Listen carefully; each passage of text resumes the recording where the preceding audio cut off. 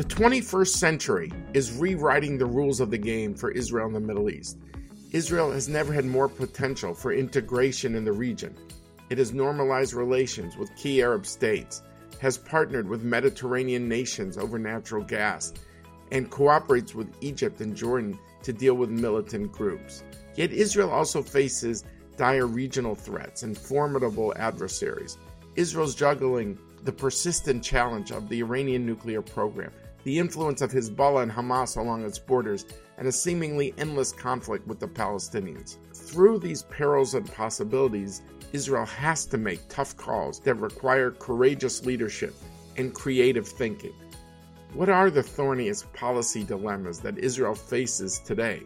How are they navigated?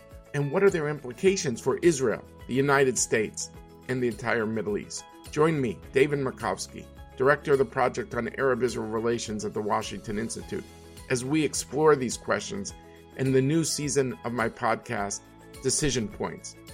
Please subscribe wherever you get your podcast. Most importantly, keep an eye out for the first episode on June 15th, and tell your friends.